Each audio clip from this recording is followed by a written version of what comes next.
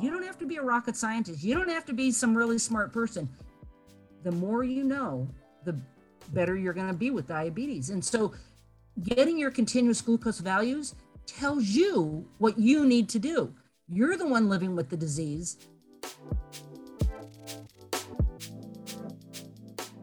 Welcome to Startup Health Now, the podcast where we celebrate the entrepreneurs and innovators reimagining the future of health.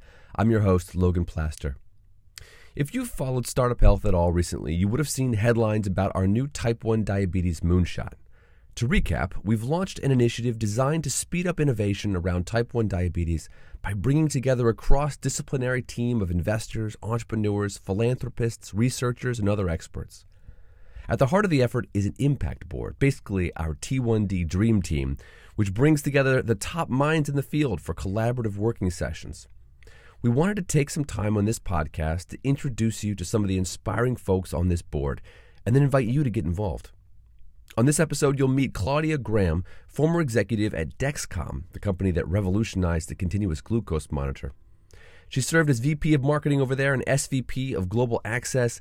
Now she's putting her decades of experience at Dexcom and 40 years as someone suffering from type 1 diabetes to work as an advisor and an investor. I caught up with Claudia over Zoom at her home in Idaho to learn more about the opportunities and challenges that she sees in the type 1 diabetes moonshot and how she thinks about leaving a legacy for the next generation. A quick note, if you're an entrepreneur or an investor, or really anyone passionate about innovating in type 1 diabetes, we want to hear from you. Just email t1d@startuphealth.com. We'd love to connect.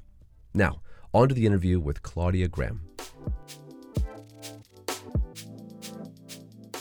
I'm so glad we could connect, and I'm so excited that you're a part of this initiative. But you're so nice to say that. I'm thrilled to be part of it. I've been reading up and, listen, we got to give it a shot if we can make a difference. Yeah. All right. So why do you care about type 1 diabetes? I've had it for well over 40 years. And, and I've been working professionally in the field for probably 30 plus. So it's a disease that is complex. And, it's kind of like the more you know, the better you're going to be. Mm-hmm. And I'm afraid that doesn't bode well for health equality. Right? Yeah, if you've got all the right access and all the right education, the right doctors, you're going to be fine. But there's so many people that don't have that. So it's a disease that I think can be modified and have you can have a huge impact on it. Yeah. How have you seen treatment and care improve over the 30 years that you've had? Well, I've had diabetes now, probably 43 years at least. Oh, you've been working in this space for 30 years, yes, right? Yes. For over 30 years. When I they used to just have urine testing for glucose, and then we went to blood glucose testing, and then insulin pumps came out. And I got involved in the mid-90s, and I was working on some type 2 drugs. But then I started working for a pump company at the time in the late 90s called MiniMed. And we made insulin pumps, very, good company. And we also started the first continuous glucose sensor. So we've gone from kind of nothing from the dark ages and then all the way to where we are today, which is the hybrid automated insulin pumps that talk to continuous glucose sensors. So I was at MiniMed for a while, probably 12 years or so, with maybe 10, I don't know. And Medtronic bought us. And then I went to Dexcom, which was a very small company that was focused just on glucose sensing. Okay. And I stayed there until I retired. And here's the deal. It's all about your blood glucose. And once someone knows where their blood glucose is, then you decide how much insulin or what kind of medications or what your diet is. So it's been a fun challenge. The technology has really evolved, but it's really been more interesting to watch the patients and the doctors because they're the ones that are benefiting so much. The technology is moving quickly, but what it's meant to the patients. When you say watch them, what do you mean? Well, this is an interesting thing. So for example, when we first came out with our continuous glucose sensors, 1999, 2000, people didn't embrace them. They weren't really user friendly. They weren't as accurate as they are today. But then let's say, fast forward another 10 years, now we're 2008. and the devices are getting, really accurate. And we've been able to show, the medical community has been able to show it really works.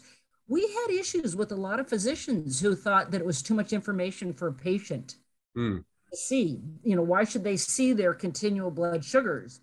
And the doctor said, well, that's too much information. They're doing fine with just checking themselves 3 times a day. Now, you see, that's like, seeing a movie and seeing 3 minutes of a 24-hour movie. Yeah. And you don't know where you are. So the continuous glucose sensor was an eye-opener. But we met a lot of resistance, surprisingly, from practitioners.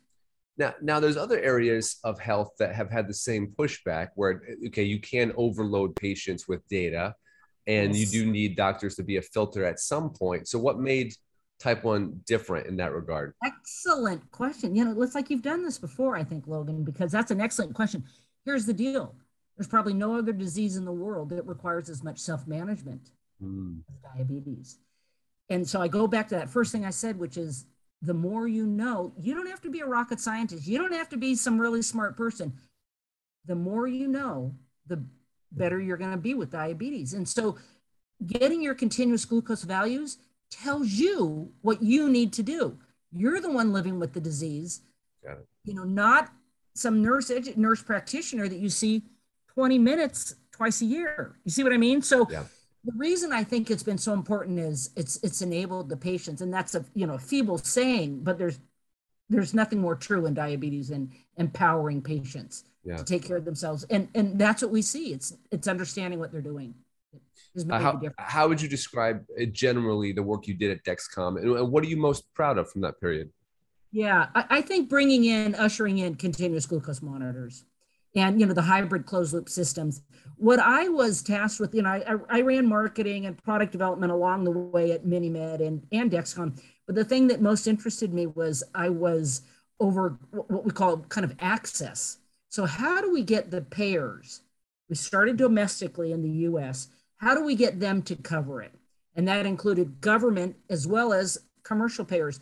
And then once we had the body of evidence, we could go outside of the US and really make some cost-effective arguments. So the things I'm most proud about is getting Medicare coverage for CGM and being able to use the apps, all the insurance coverage, and then working in, Australia and in the UK and Germany. And it was, the more advanced countries, of course, that started first, but now we've got, there's no doubt that this technology is not a help. And there's no doubt that it is cost effective for the right population. So, yeah. A big reason why we launched this Type 1 Diabetes Moonshot and created this impact board, of which you are an esteemed member, is this idea of lowering the barriers between institutions to speed up commercialization, to research to commercialization, to connect founders to startups, et cetera. So I wonder if you could speak to some of that challenge as you've seen it. Have you seen times when, boy, if we could just speak to each other, if we could just connect this group to this group to this group, how has that played out for you? In diabetes, the difference has been really the patient advocates. They're the ones that are stepping forward and saying, hey, wait a minute. I want that technology. Why can't I have that? I'm smart enough to figure out how to use it. So they've broken a lot of the barriers. And it's been those institutional barriers, such as, well, we can't fund this because we don't think you're going to make enough money, or, you name it. And it's regulatory and it's reimbursement and it's this institutional behavior. So that's what excited me about Startup Health, is that it's kind of bypassing that. Yeah. And if we can get some of these smaller companies that have got super ideas, if we can give them enough money to start this germinating, right? Then maybe somebody else can come in and buy it or help take it across the line, because so many things get developed and they never make it over that wall into the commercial that world. valley of death, they call it. Yes. And that's where the excitement is. But you got to try. And we've got to get away from a lot of the institutional thinking. Yeah.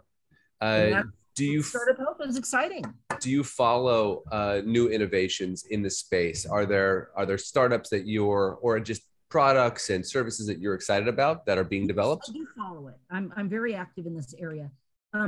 of them are probably going to get an idea and they're not going to go anywhere, unfortunately. Sure. What happens at the end of the day, it's a good idea, but when you start really testing it on enough patients, the truth is they might not be able to manufacture it, and they can't reliably produce it. So stuff does fall by the wayside, but the technologies are good that are coming along. We've just got to get them through that testing phase.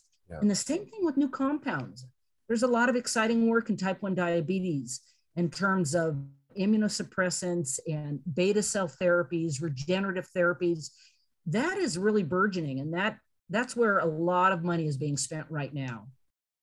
Yeah, it's interesting to think that part of the entrepreneurial process is putting a lot of things out there, knowing that many of them will fail, really, investing in entrepreneurs at scale and not just trying to pick one winner and pray, hey, it might take investing in 10 of them to get the one. Right. You're right, because the VCs, the smaller guys, some of these guys say, hey, you got to invest in 10 companies. And I know I've invested in a few small ones, and they really sound good. They haven't made it. Yeah. But I'm glad I could give my expertise and some of my, money to see if we can get them over the, finish line. Yeah. But it's hard. Yeah. That's it is hard. I like this model. The big boys have been in this area a long time, and we still don't have a cure. And we still don't have equal access for everybody. And so I think the stuff Startup Health is doing is chipping away at some of these. And really the equality and the access issue is bigger than people even realize. It's huge. What makes you say that? Well, we can get these products developed. They might be able to make it through the FDA, but then payers might not embrace them. And they say, no, it's experimental, or it'll only go to certain kind of treating physicians. So where the masses are going, they're not going to these high specialty clinics. They're going to, the regular docs, and the regular docs aren't specialized in diabetes. So there's barriers, there's so many. Yeah. And so I'm kind of keen on chipping away at those. Yeah. I think it's really fascinating to bifurcate our thinking between scientific innovations and access innovations. Because like you've said, and I've talked to other members of the board, there's things that we already have that we just need to get into everyone's hands. And so if a startup can do that piece, then that's a massive innovation. Right, exactly. So you've worked with startups, you've invested in some. Startups will read this blog post who are interested in this moonshot, this initiative. What's a piece of advice that you'd give to a founder who is early in the process of innovating around type 1 diabetes? Make sure your ideas sound, have more money than you think you're going to need. I would say talk to people that have been through it. People are really willing, other investors, I think they're quite willing to share their story and pass it on. And I know that, the network with the Startup Health is nice. And that's a nice benefit for these guys. Keeping at it, but that's hard to say, because the amount of money, it depends what the regulatory path is. Are they making a device that's going to be sold by prescription and needs FDA approval, or is it going to be some remote monitoring app? So there's a lot of different things. Think it through. Think of all the worst that could happen, and it will. That your clinical trials will fail. You're not going to meet the end point. You're going to have investors that want to pull back and get their money back. Stuff like that. It all happens. It's a long haul. It takes a long time. I'm not saying don't do it. Yeah. But you're a realist. Did Dexcom acquire businesses while you were there? We did. We made a small acquisition of a small kind of diabetes device software. And, once we got it, I think it was really great. But then did it stand up to the robustness that the platform really needed, and that our business was growing so quickly. So I think we ended up having to put, what we invested in it just went by the wayside. We ended up having to, put of our own people, our own money, our own. You might as well build it yourself. at the end of the day. Interesting. But because a lot of these smaller companies haven't thought through the scalability, let's say. You know, they're kind of at proof of concept, and so they haven't thought through the scalability, and so that's always a challenge. But they say, you know, listen, that's not going to be my worry. Yeah, that's going to be what buys me. So that's your advice for founders. What about a sort of everyday health investor who says, you know what, maybe I want to be an impact investor. Maybe I want to put my money behind a portfolio of targeted startups. What would be your message to an investor? Do the things that are most meaningful to you. Do your homework to find out where you think you can have the biggest impact. If I'm an investor, am I doing it because I really want to get an ROI on my money? A lot of people don't anymore. I mean, they want to, you know, they've made their money. They don't need more money. They want to have an impact. So I like the idea of impact investing. I like that. You know, you can't take it with you. And there are so many vehicles to make a meaningful, impactful investment. Research some of that. That's kind of what's exciting to me now.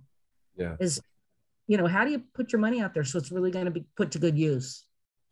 You said what, you retired recently from Dexcom? I retired from Dexcom 3 years ago, actually. Okay. Yeah. Well, Claudia, those are the questions I have. That's it. Thank you so much for including me. Yeah, no, it's inspiring stuff. Okay, Logan, thanks a lot. Okay, thank you. Have a great day. Thanks for listening to Startup Health Now. Startup Health invests in health transformers around the world who are dedicated to achieving audacious health moonshots. If you want to learn how you can join this community of entrepreneurs, or if you want to connect with one of our 400 companies, go to startuphealth.com. If you'd like to learn how you can invest in our Health Moonshot Impact Fund, go to healthmoonshots.com. Thanks for listening to Startup Health Now. We'll be back again with another episode next week.